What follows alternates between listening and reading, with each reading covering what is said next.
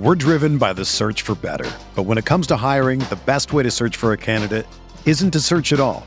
Don't search, match with Indeed.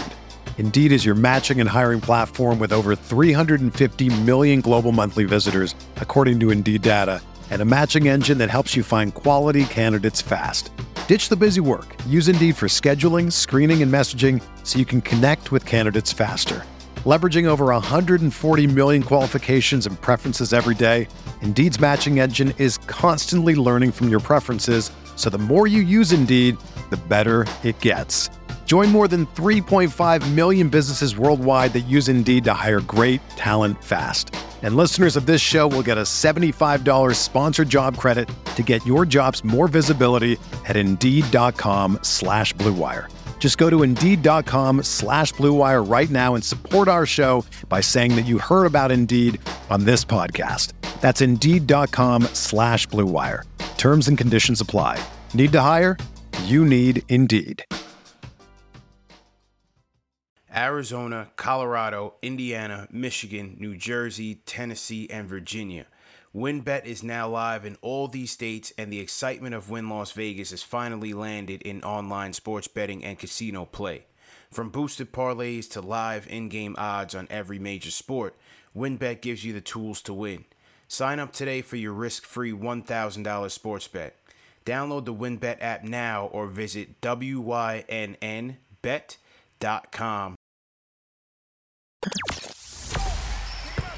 The hottest Knicks tape you'll find online. Knicks all day. We bleed blue and orange.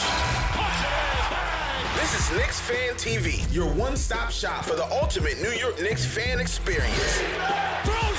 News, rumors, debates, post-game live streams featuring live callers. Let's go Knicks, baby! And now, your host, CP, the NY Fanatic.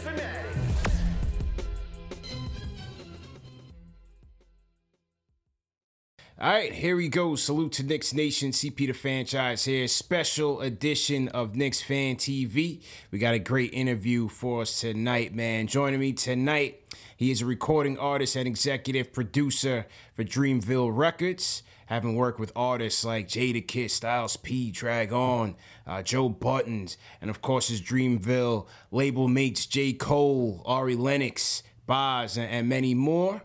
He goes by the name of Anthony Perino. But his industry name is Elite. That's me. Yeah, man. Elite, how you doing, man? Thanks for joining the show. Hell yeah, man. Thank you so much for having me. You know, I've been watching the show. I guess I'm a little late. I know you've been doing it for a while. I started watching last year on and off. And then, to be honest, this year, I think I've watched almost every show. So I'll be in there, man. I'm definitely a fan of the show. Man, definitely appreciate the support. So me and you are around the same age. You know, take me back to, we were just talking before we recorded about, you know, the posters in the background and stocks and whatnot. So take me back to your history, your days as a Knicks fan growing up. Yeah, my story's kind of interesting, honestly. Like, I'm from Westchester. My dad was an art professor at SUNY Purchase College. And, you know, I was a little kid. And I remember one day, you know, all the hardcore Knicks fans know that back in the 90s, the Knicks used to practice at SUNY Purchase College. Yeah, so one day my dad brought home I guess they had like a team day, you know, and they had like all the teachers and stuff got to go in and get autographs or whatever. So he brought me home like a little picture of like the whole team, and it was signed by everybody. And you know, I just thought it was cool. So I started watching the team. My dad kind of started like, you know, he wasn't really a basketball fan like that, but it was just the fact that they practiced at Purchase, that it was, you know, kind of like a hometown thing. Yeah. You know, so I started getting into it, and that was like 93 or 94. So it was a good time to kind of like start getting into it, you know. And then the whole like playoff run in 94, I mean, it captivated me, obviously, as it did pretty much everybody else around that time. And really what I used to do from then until like for the next like few years is I would go to the gym, and what they used to do, they had a separator, a divider. It was 3 courts, and they had a divider where the one court, the main court, had all the Knicks logos and colors and everything on it. Then they had a side court that was like, reserved for the college players or anybody. It was open to the college basically. And I used to just stay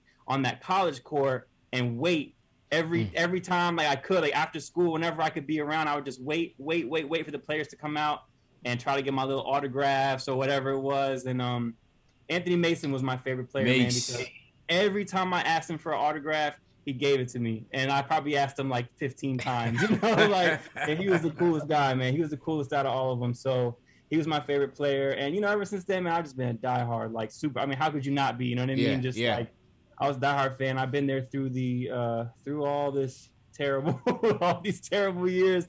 But, my friends make fun of me for it sometimes because it's like, how can you watch this? Because every year it's just like, it's over and over again. But I'm like, you don't understand, man. There's nothing that could happen that would stop me from watching the games. Like, I just have to, man. It's just in my blood at this point. Like, stay loyal, man.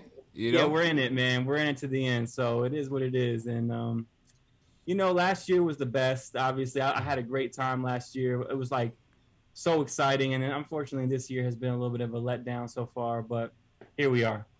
Yeah, no question, man. Last year was definitely, took us by surprise. And, since that Knicks tape year with Melo and, when we brought in Rashid and Jason Kidd and Felton, that was the last time we really had a great time as a fan base just enjoying the ride of this team. So last year definitely was a lot of fun, man. But, what's your thoughts on how things are going right now at the time of this recording? They're 12-15.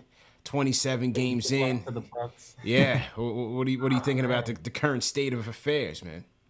It's tough, bro. It's like, I feel like last year, everything that went right for us that could have gone right for us went right. Mm-hmm. And this year it's almost like the opposite. It's like the worst case scenario so far. Cause I was on the 50 burger team with y'all, I was like, hey man, shout out to JD.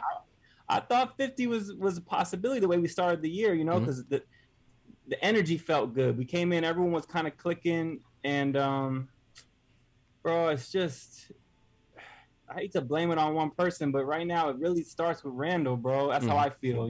It's like he gotta, whatever funk he's going through, like he gotta figure it out and get his spirits up. You know what I mean? Because I feel like someone like Fournier, for instance, right? He's new, and I feel like he's the type of player who is going to feed off the team. You know what I mean? Mm-hmm. Like if like in the beginning of the year, you saw that, like we kind of had some of that momentum from last year going. So he was playing good. And I feel like if the team is playing good, Fournier is going to play good, but it all starts with Randall. And I feel like something ain't right with him, and it's mental or it's emotional or whatever it is. And, I think it just starts there, bro, because he's the engine, you know what I mean? And it's also, it's like, I mean, I was watching your show today, and everybody pretty much said everything. You know what I mean? As far as the body language and everything, it's really that. I mean, it's as simple as that to me. I think everybody else is feeding off of that. Yeah. Everybody else is feeding off of that. So it's, I don't know, man. Hope he figures it out. Yeah, I hope so too, man. I feel like it kind of just seems like there's a lot of pressure on him right now to, recreate that success from last year. Obviously, he signed a big contract, and he's the guy, so he has to know that it's all eyes on him. And it just seems like in certain games now, I like the fact that he's unselfish and really trying to get his guys going and in a rhythm, but at the same time, he has to be aware and understand that there's certain times when we need him to be aggressive and need him to be unselfish and take better shots. And he's passing up a lot of shots and turning the ball over, 7 turnovers against the Bucks. So he's in a bad place right now, and obviously that impacts the team and the team's record. So we'll see what happens. But certainly encouraged by Quentin Grimes. Quentin Grimes' play, 27 points, a career high. Quentin Grimes has to play, man. There's no question. Quentin Grimes has to get into the rotation. He's fun to watch, man, because he plays so hard, and his jump shot looks like the release of his shot is so high. Like I feel like it's so, and I think they commented on it today during the game. It's like it's hard to close out on that shot. Like he really has a high release and a quick release. So as like a catch and shoot player, and he shoots it fast. Like every time he shoots the ball, he fires it up. Like I love that. You know, it's like he's not shy. He fires that ball up, and he plays hard. He plays defense. So I like Grimes. But going back to Randall, one thing I want to just point out that I feel is he kind of doesn't have the prettiest game, to watch as just like a viewer. But what I'll say is last year he played his ass off. I don't know if I can curse or not. Yeah, good.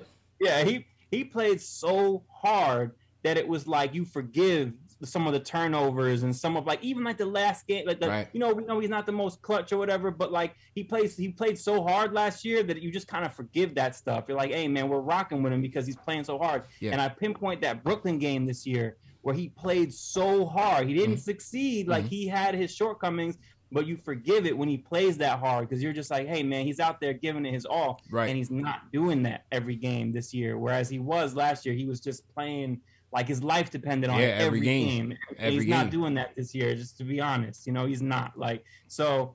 And it's a lot to ask of somebody to play that hard every night. You know what I mean? Like, but he's just that type of player where it's like if you don't go 100% every night, it's gonna look a little ugly sometimes. Yeah, you know? no question, man. Did you go to many games like over the years at the Garden?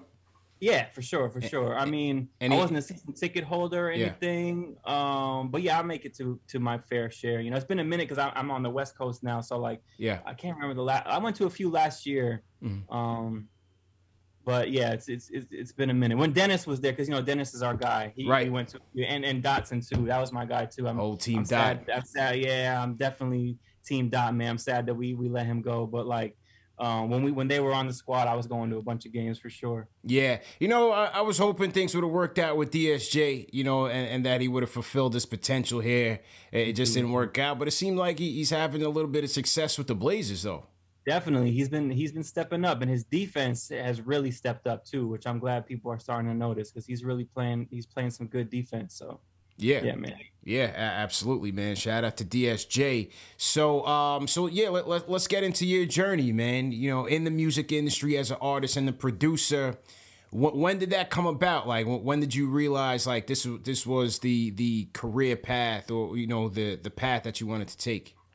Yeah, well, just to be clear, now I'm definitely 100% producer mode. I have my little artist moment, but I'm definitely on the behind the scenes stuff these days, 100%. And like, it started really, to be honest, like I went to school at Purchase, like, 'cause my dad worked. It really came from my dad, 'cause my dad was an artist, and he was like kind of encouraging me. Like he used to see me just kind of like, you know, do my thing on the computer. Like I was like real heavy on the internet when I was young and like making beats, learning how to make beats and stuff. And he just encouraged me because he was a creative too, you know, so he would just encourage me to do it and encourage me to go to school to SUNY Purchase for it because they have a music program. So I went there for music and I did a study abroad in Spain, took a music course out there and one of the other students in my class, her name was Alima Dean. She was Dean Wa's sister, who, if you know Rough Riders, Dean Wa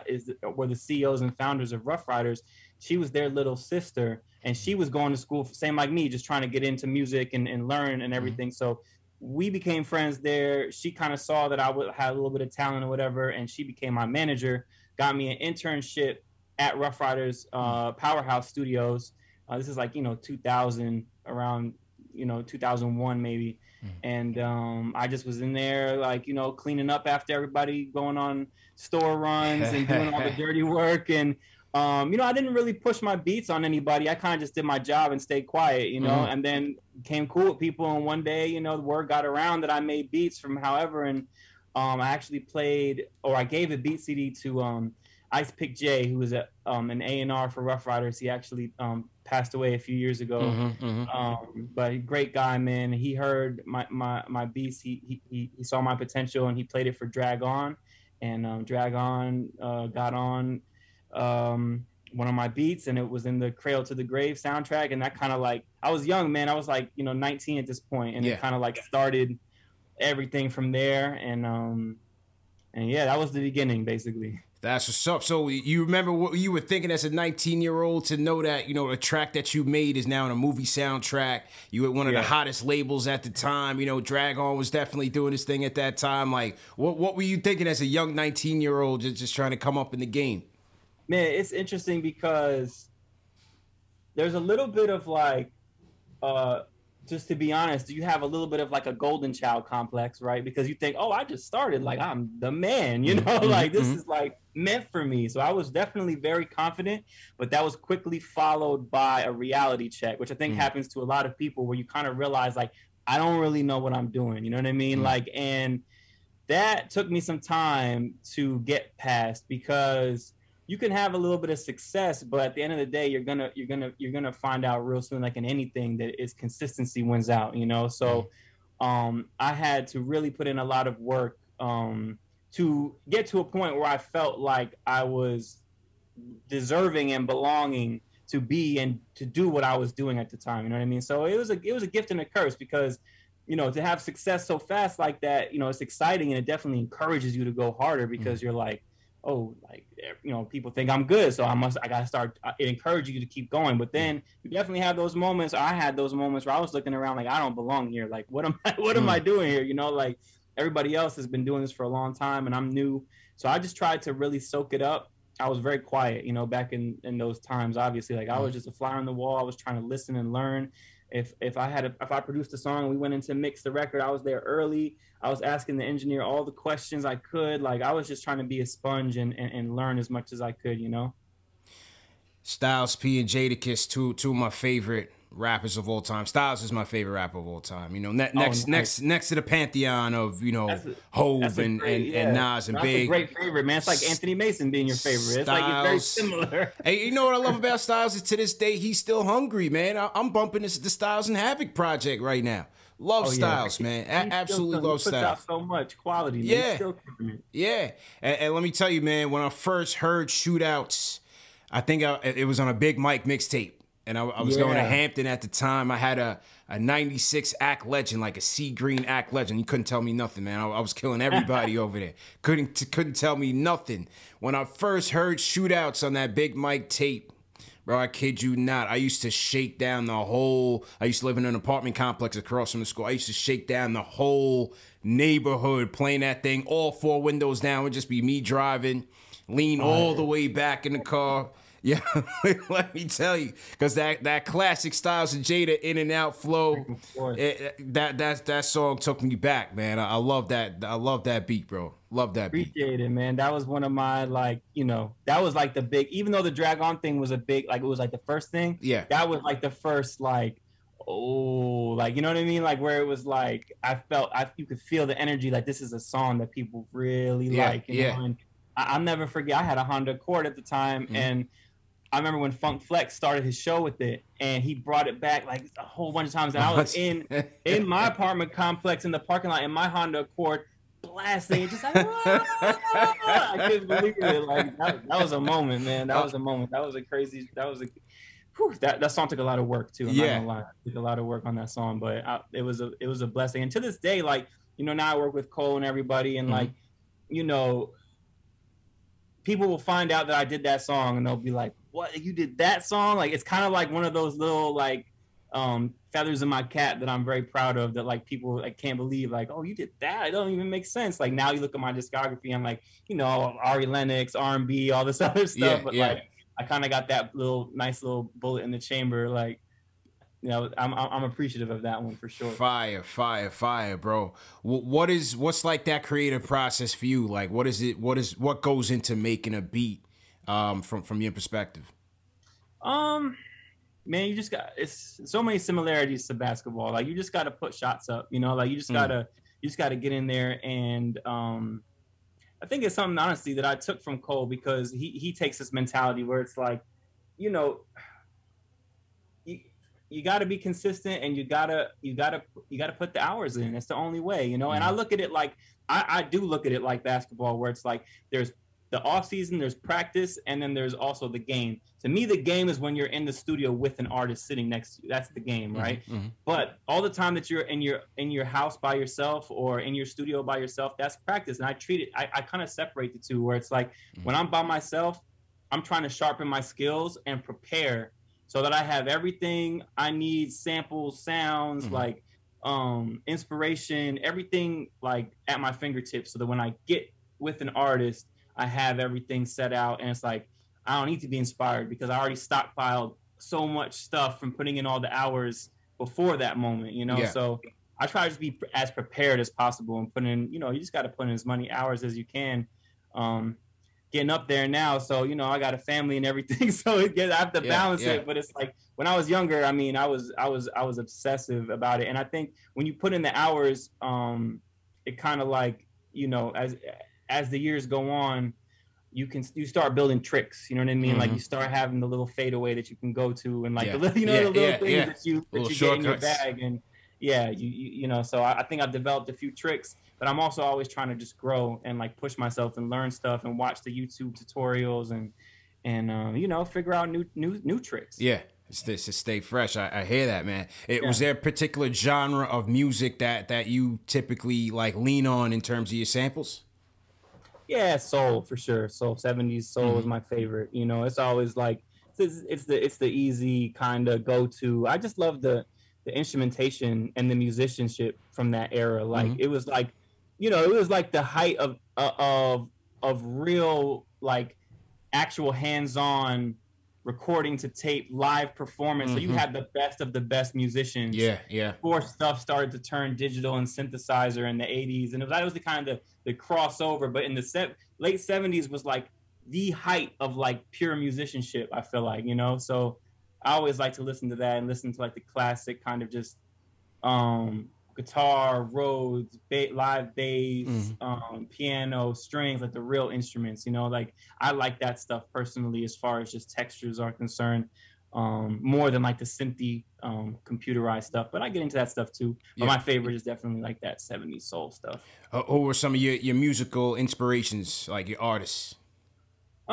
Well, you know, when I was a kid, it was all Michael Jackson for me. That was like the god, you know, and it was like I was just obsessed. I think I went through like a 4-year phase where I literally would not listen to anything if it was not Michael Jackson, Jackson 5, the Jacksons.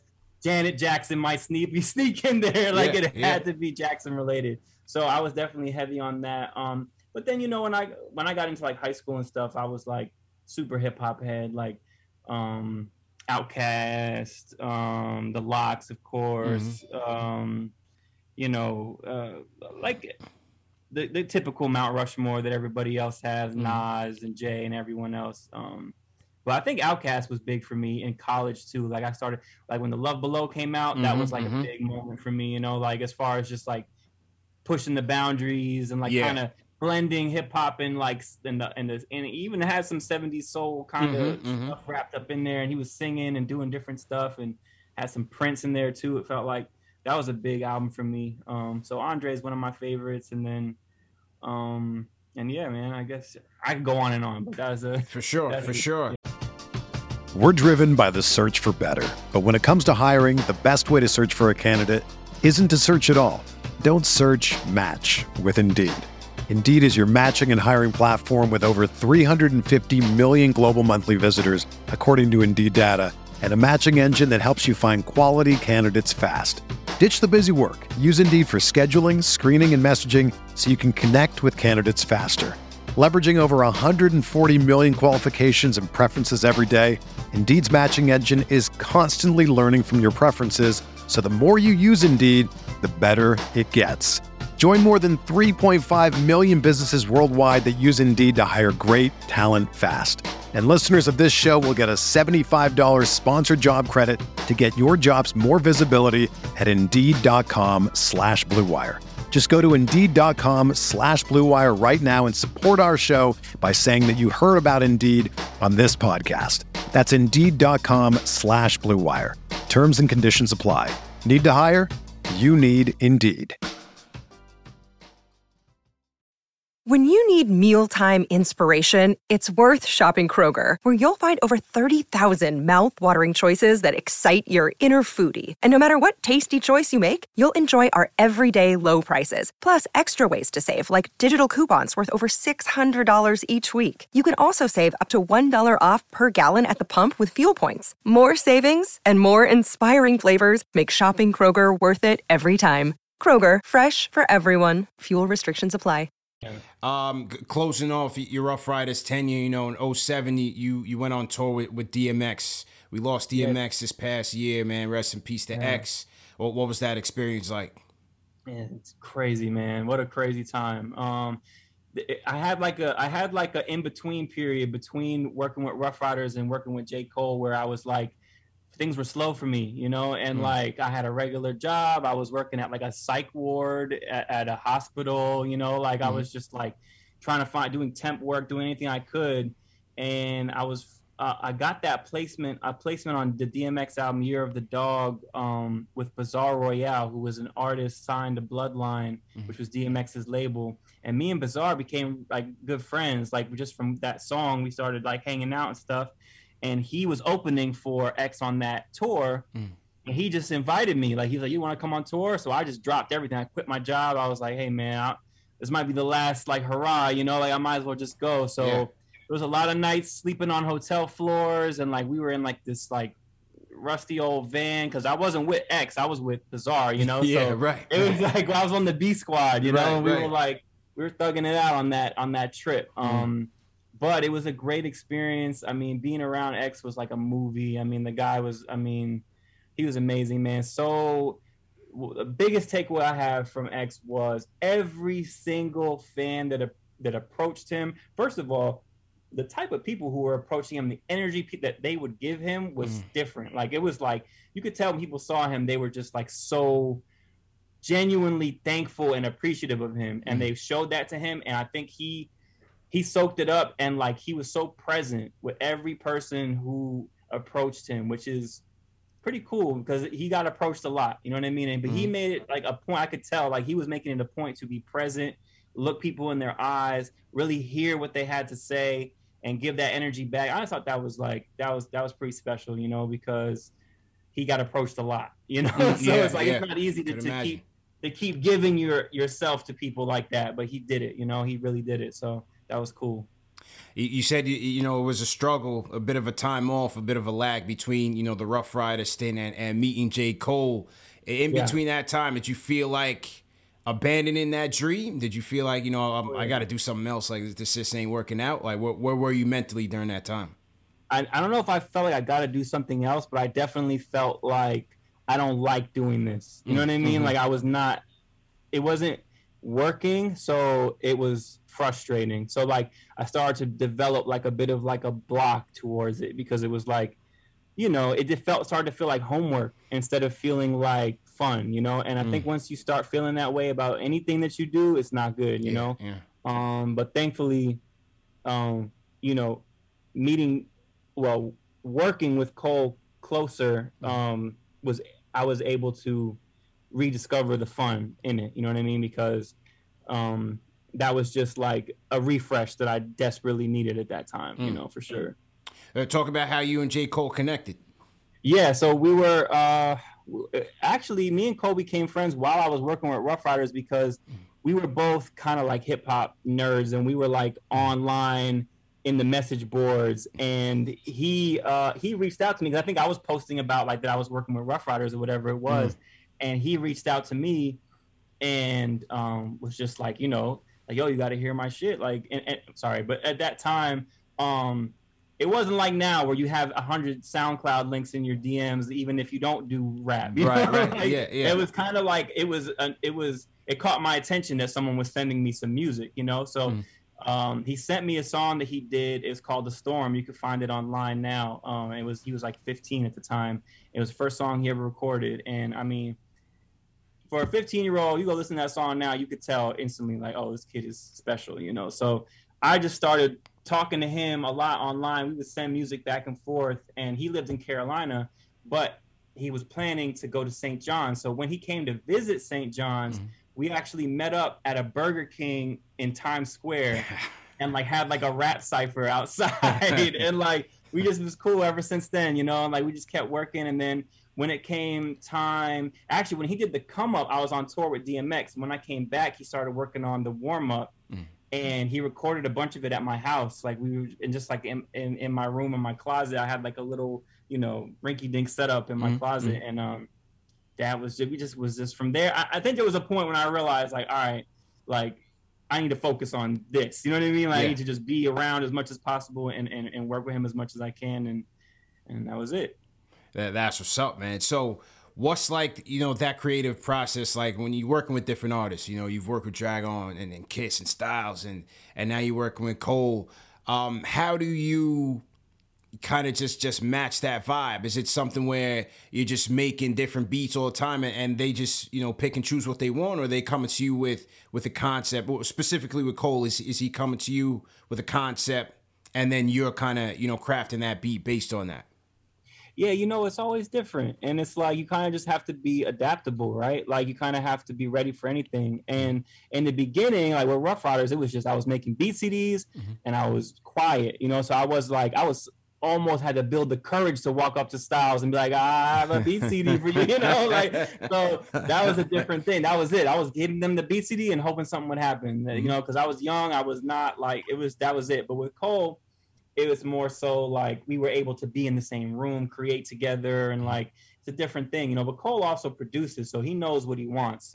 He's very quick. Like I could be making a beat and he'll be like, I don't like that snare. And I have to like find a new one, whatever it is. So I learned working with him to adapt on the fly and also work faster, because he works fast. And you also just realize like when you're alone, you might go through a million sounds and take an hour to do whatever. But when you're with an artist, they don't want to sit there and wait for you to figure it out. They want to get the vibe going. So I had to get faster.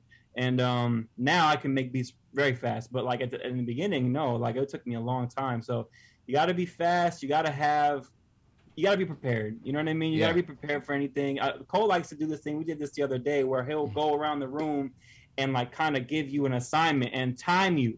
And he'll be like, 90 seconds. Like, I want you got 3 sounds. The tempo is 90 BPM. Go. I'm like, you just got to scramble to make it happen. But sometimes something crazy comes out of it because it's like you're not thinking. You're just going. You know what I mean? Right. So he's different. He's got all types of drills and different types of stuff that he throws at us. And it's like, it keeps it fun, Yeah. No, that's interesting, man. But to be great, I guess you got to do those things. It's very interesting dynamic indeed.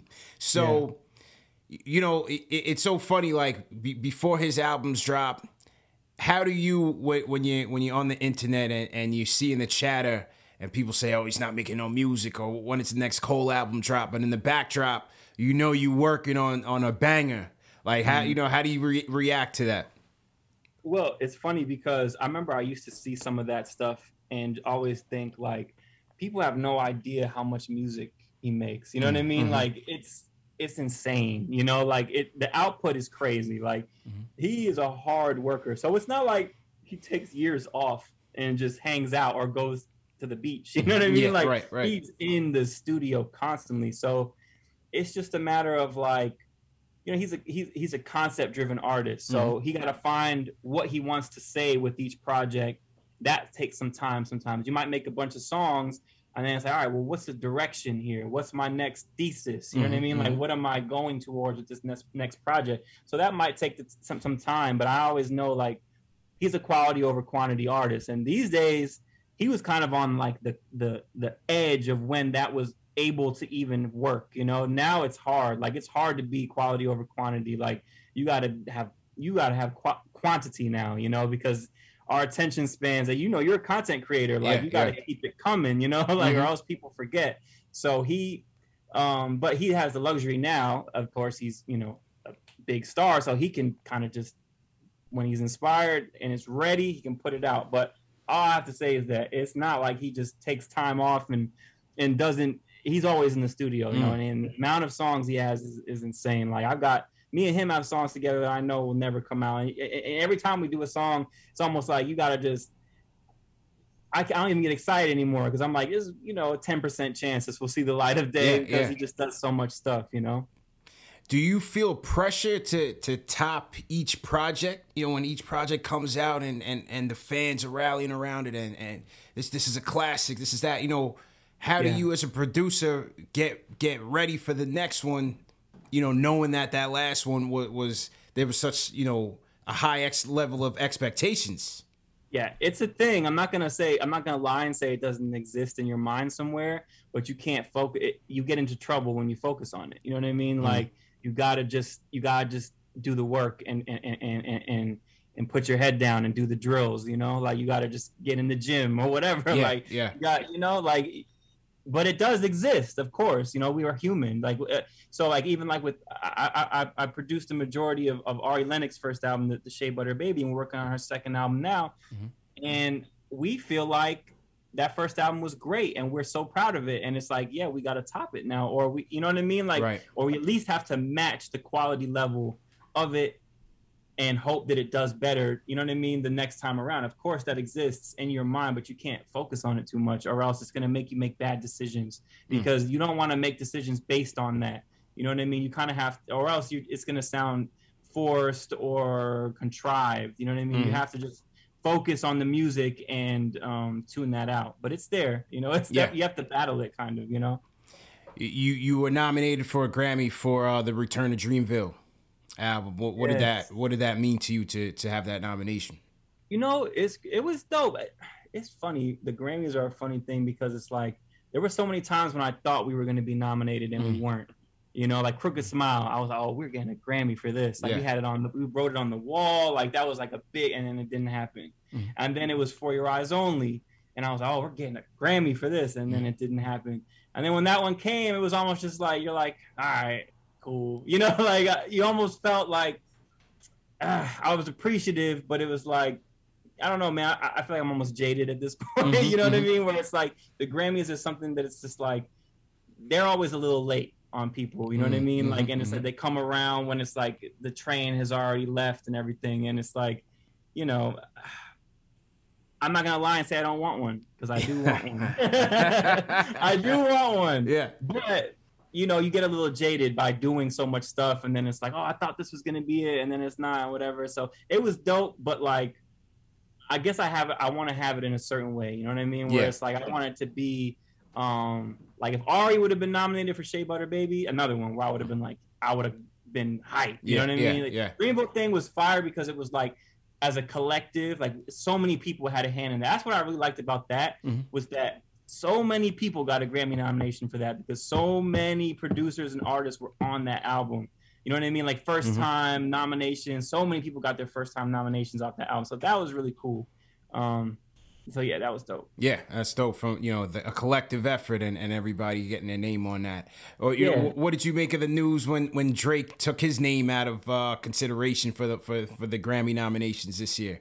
That's interesting, man. That's interesting. I mean, like I just said, you know, I felt definitely let down before about, you know, but that's life, man. You know, like that's life. It's like sometimes you have goals and you don't quite get there, but you know, it's like, I understand, you know, I don't know what went into his decision all the way, you know what I mean? But I get it, you know, because it's like he probably felt like not just him, I'm assuming, because I don't know, but I'm assuming he's not just making that stand for him and his music, but he sees it happening to a lot of artists, especially in hip hop, where it's like, you know, deserving stuff ain't right. You know, we know the stuff ain't all the way right with the Grammys and like the politics behind the scenes and just whatever it is. So I understand. I think he's coming from it I would think he was coming from it from a broader, trying to make a statement on a broader scale, more so than just his music, you know, because he gets some Grammy nominations. It's not like he don't get nominated. I think he's trying to probably stand up for the people who he feels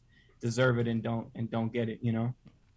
Do you look back, you know, based on all the accomplishments that you and Dreamville have achieved, you know, that you guys have realized over the years, you know, the platinum plaques, the gold plaques, and the success with Ari Lennox, obviously Cole being a powerhouse. Do you look back at that time when, you know, you had doubts in between the Rough Riders and meeting Cole, and just looking at where you are right now?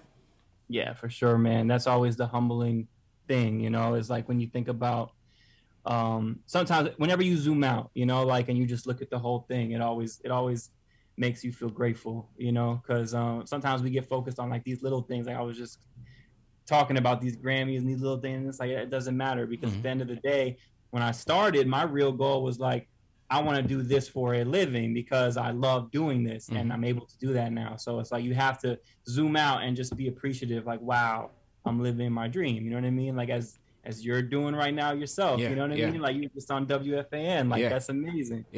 So it's, you know, it's similar. It's just like you just got to be grateful, like, damn, like might have little particular things that I wish this went this way, or yesterday this beat that I made, I didn't get the response that I wanted. You get frustrated. But when you zoom out, it's always like you got to be appreciative, because things have been pretty good. Is there an artist on your bucket list that you want to work with? Man, so many, but like it's always like the people that everybody says, Andre, Frank Ocean would be amazing. I'm a fan of his. There's so many, man. Andre's the big one, Andre 3000. Everybody wants the verse from Andre 3000, right? Like it's just like that's the big one. If I had to choose one. Yeah, but it's just generic because everybody says that. But he's the best to me. Like he's one of the best, and he's my favorite. So, and he's also so elusive. Like he's never anywhere, So it's like that's what makes everyone want him to work with him even more. Yo, funny that you say that, man. Because last year I'm on the way to my 9 to 5, and I work down by Financial District, and it's like 8:30 in the morning, just like a random Tuesday in New York City. And I'm just walking. I get off the train in Fulton Street and get out the subway. I'm just walking, and I see Andre 3000 on the corner, like just a random Andre 3000 sighting. No flute, but like by the time I turned around and double checked, he was gone. Yeah, and that I kid you not, he was gone, man. It was definitely 3000. By the time I turned around, gone, man. Vanished without trace, man.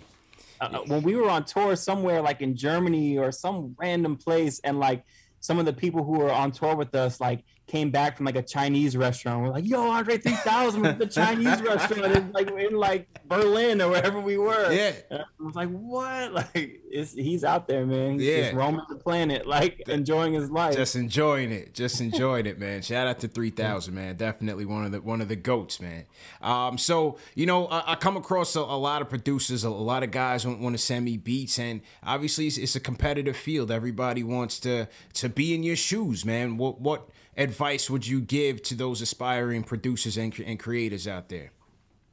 Oh man, I'm always like of the belief of like, focus on what you can control and don't worry about like, a lot of people are like, how do I get my name out there, or how do I get my music out there? And I always kind of feel like I've been there too, where I've felt that way, right? But I always recognize that when I put energy into that, it doesn't really do anything. But when I put energy in, and this doesn't apply to everybody, because some people do go that route where they go out on, flood everyone's DMs and do whatever they do, and it works for them. But for me, I've always found that when let's just say I start a schedule for myself every day and I stick to it. I'm making 5 beats a day. I'm practicing my piano scales. I'm organizing my sounds. I'm watching YouTube tutorials every day. Like when I commit to working every day, shit just happens. You know what I mean? Like stuff starts to come to you, and it's like you just got to stir the pot. You know what I mean? Like you got to work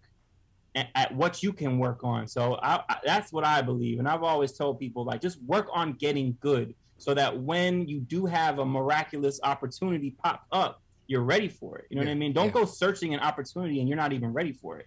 Like make yourself ready so when the opportunity comes, you're good. You want to be good. You got to stand out. So spend time on your craft and then also build confidence. And people can smell confidence. Like if you're approaching somebody and you really ain't that confident because you haven't put the work in, they're gonna sense that. You know what I mean? Yeah. So that would be my advice: is just to focus on getting good at what you do first and foremost.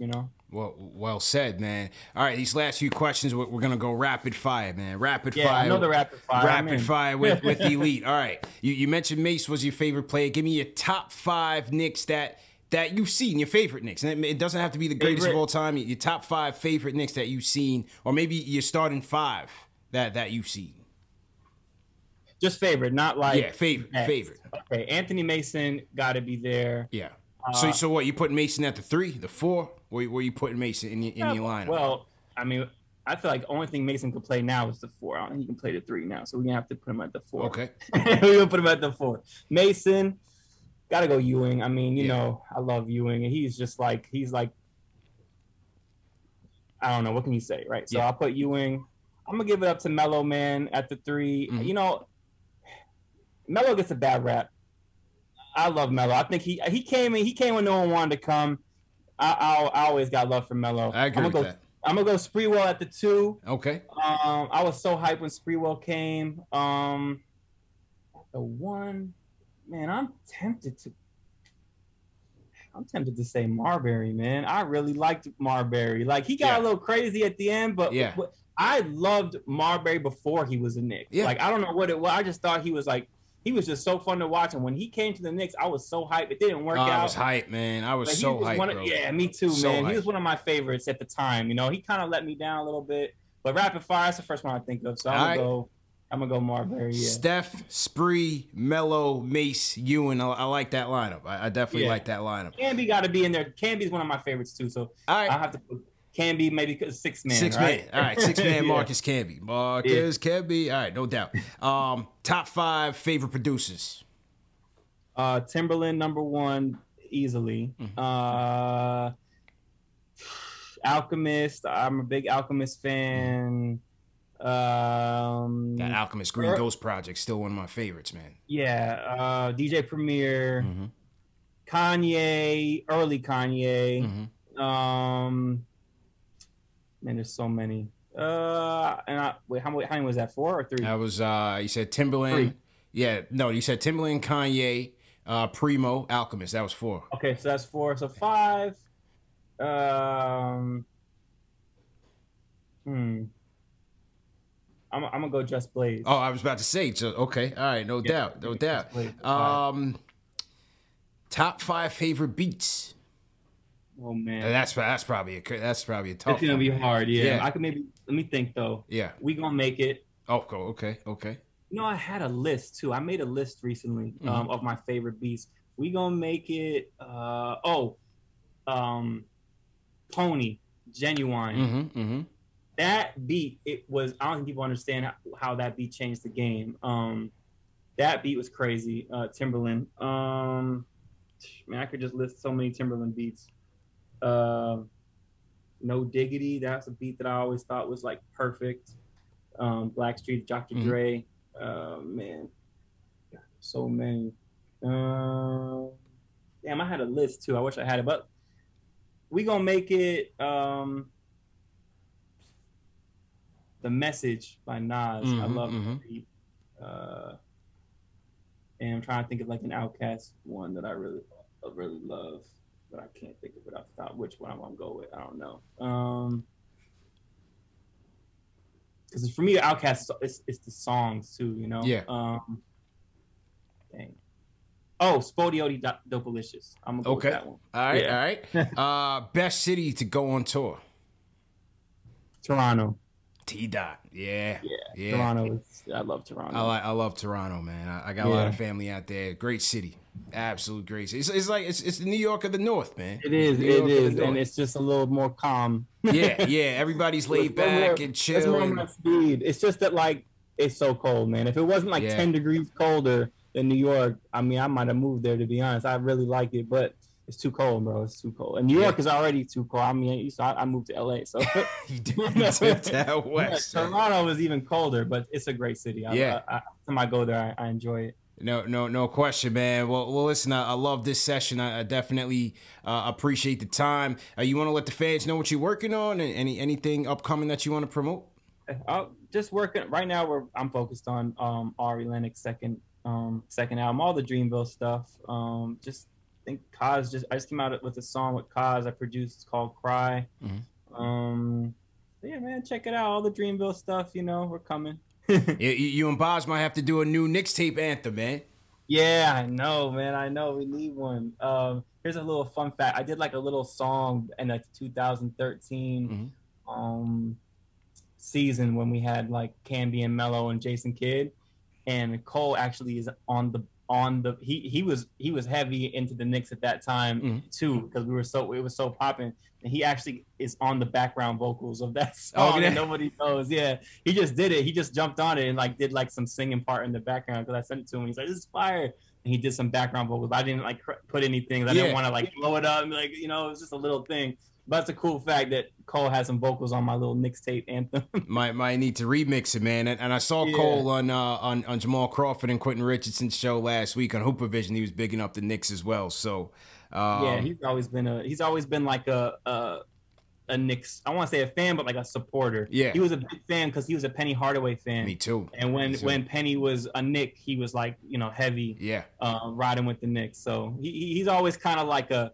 secondary like supporter of the Knicks. Yeah. I mean, Penny was my favorite player. I think I was equally as happy that Penny got traded to the Knicks, even though he was washed at the time when he came with Marbury. I was equally as happy when both of them came. Obviously, it didn't work out that way. But like I said, exciting trade though. Yeah, absolutely, man. But yeah, Elite, man, definitely appreciate all the support on the channel. Next phase, you got to call into the show, bro. I'm calling in, man. Now that I on the Discord, taught me how to do the Discord because I got Discord and I be in the chat sometimes, but like. Now that I know how to call in, I'm gonna call in because to be honest, I usually watch recorded, so I gotta catch it live. You know what I mean? Because I usually like when I watch like the next morning or something. You know what I mean? Yeah. But like I gotta catch one live and I'll call in for sure. Yeah, much appreciated, man. Much success to you, and thanks again for the time. Thanks, man. I appreciate it. All right, man. Take it easy. Everyone is talking about magnesium. It's all you hear about. But why? What do we know about magnesium? Well, magnesium is the #1 mineral that 75% of Americans are deficient in. If you are a woman over 35, magnesium will help you rediscover balance, energy, and vitality. Magnesium supports more than 300 enzymatic reactions in your body, including those involved in hormonal balance. From functional medicine doctors to mental well-being and female hormone experts, we all know that magnesium is the one mineral to improve all aspects of well-being and health. But which one? Magnesium Breakthrough from Bioptimizers, the trusted choice recommended by leading experts with 7 best-absorbed forms of magnesium to ensure your body receives the support it needs for overall well-being. Go to bioptimizers.com/balance today and use code BALANCE10 for 10% off. Support your journey to wellness at bioptimizers.com/balance. Magnesium Breakthrough from Bioptimizers, your foundation to optimal health and vitality.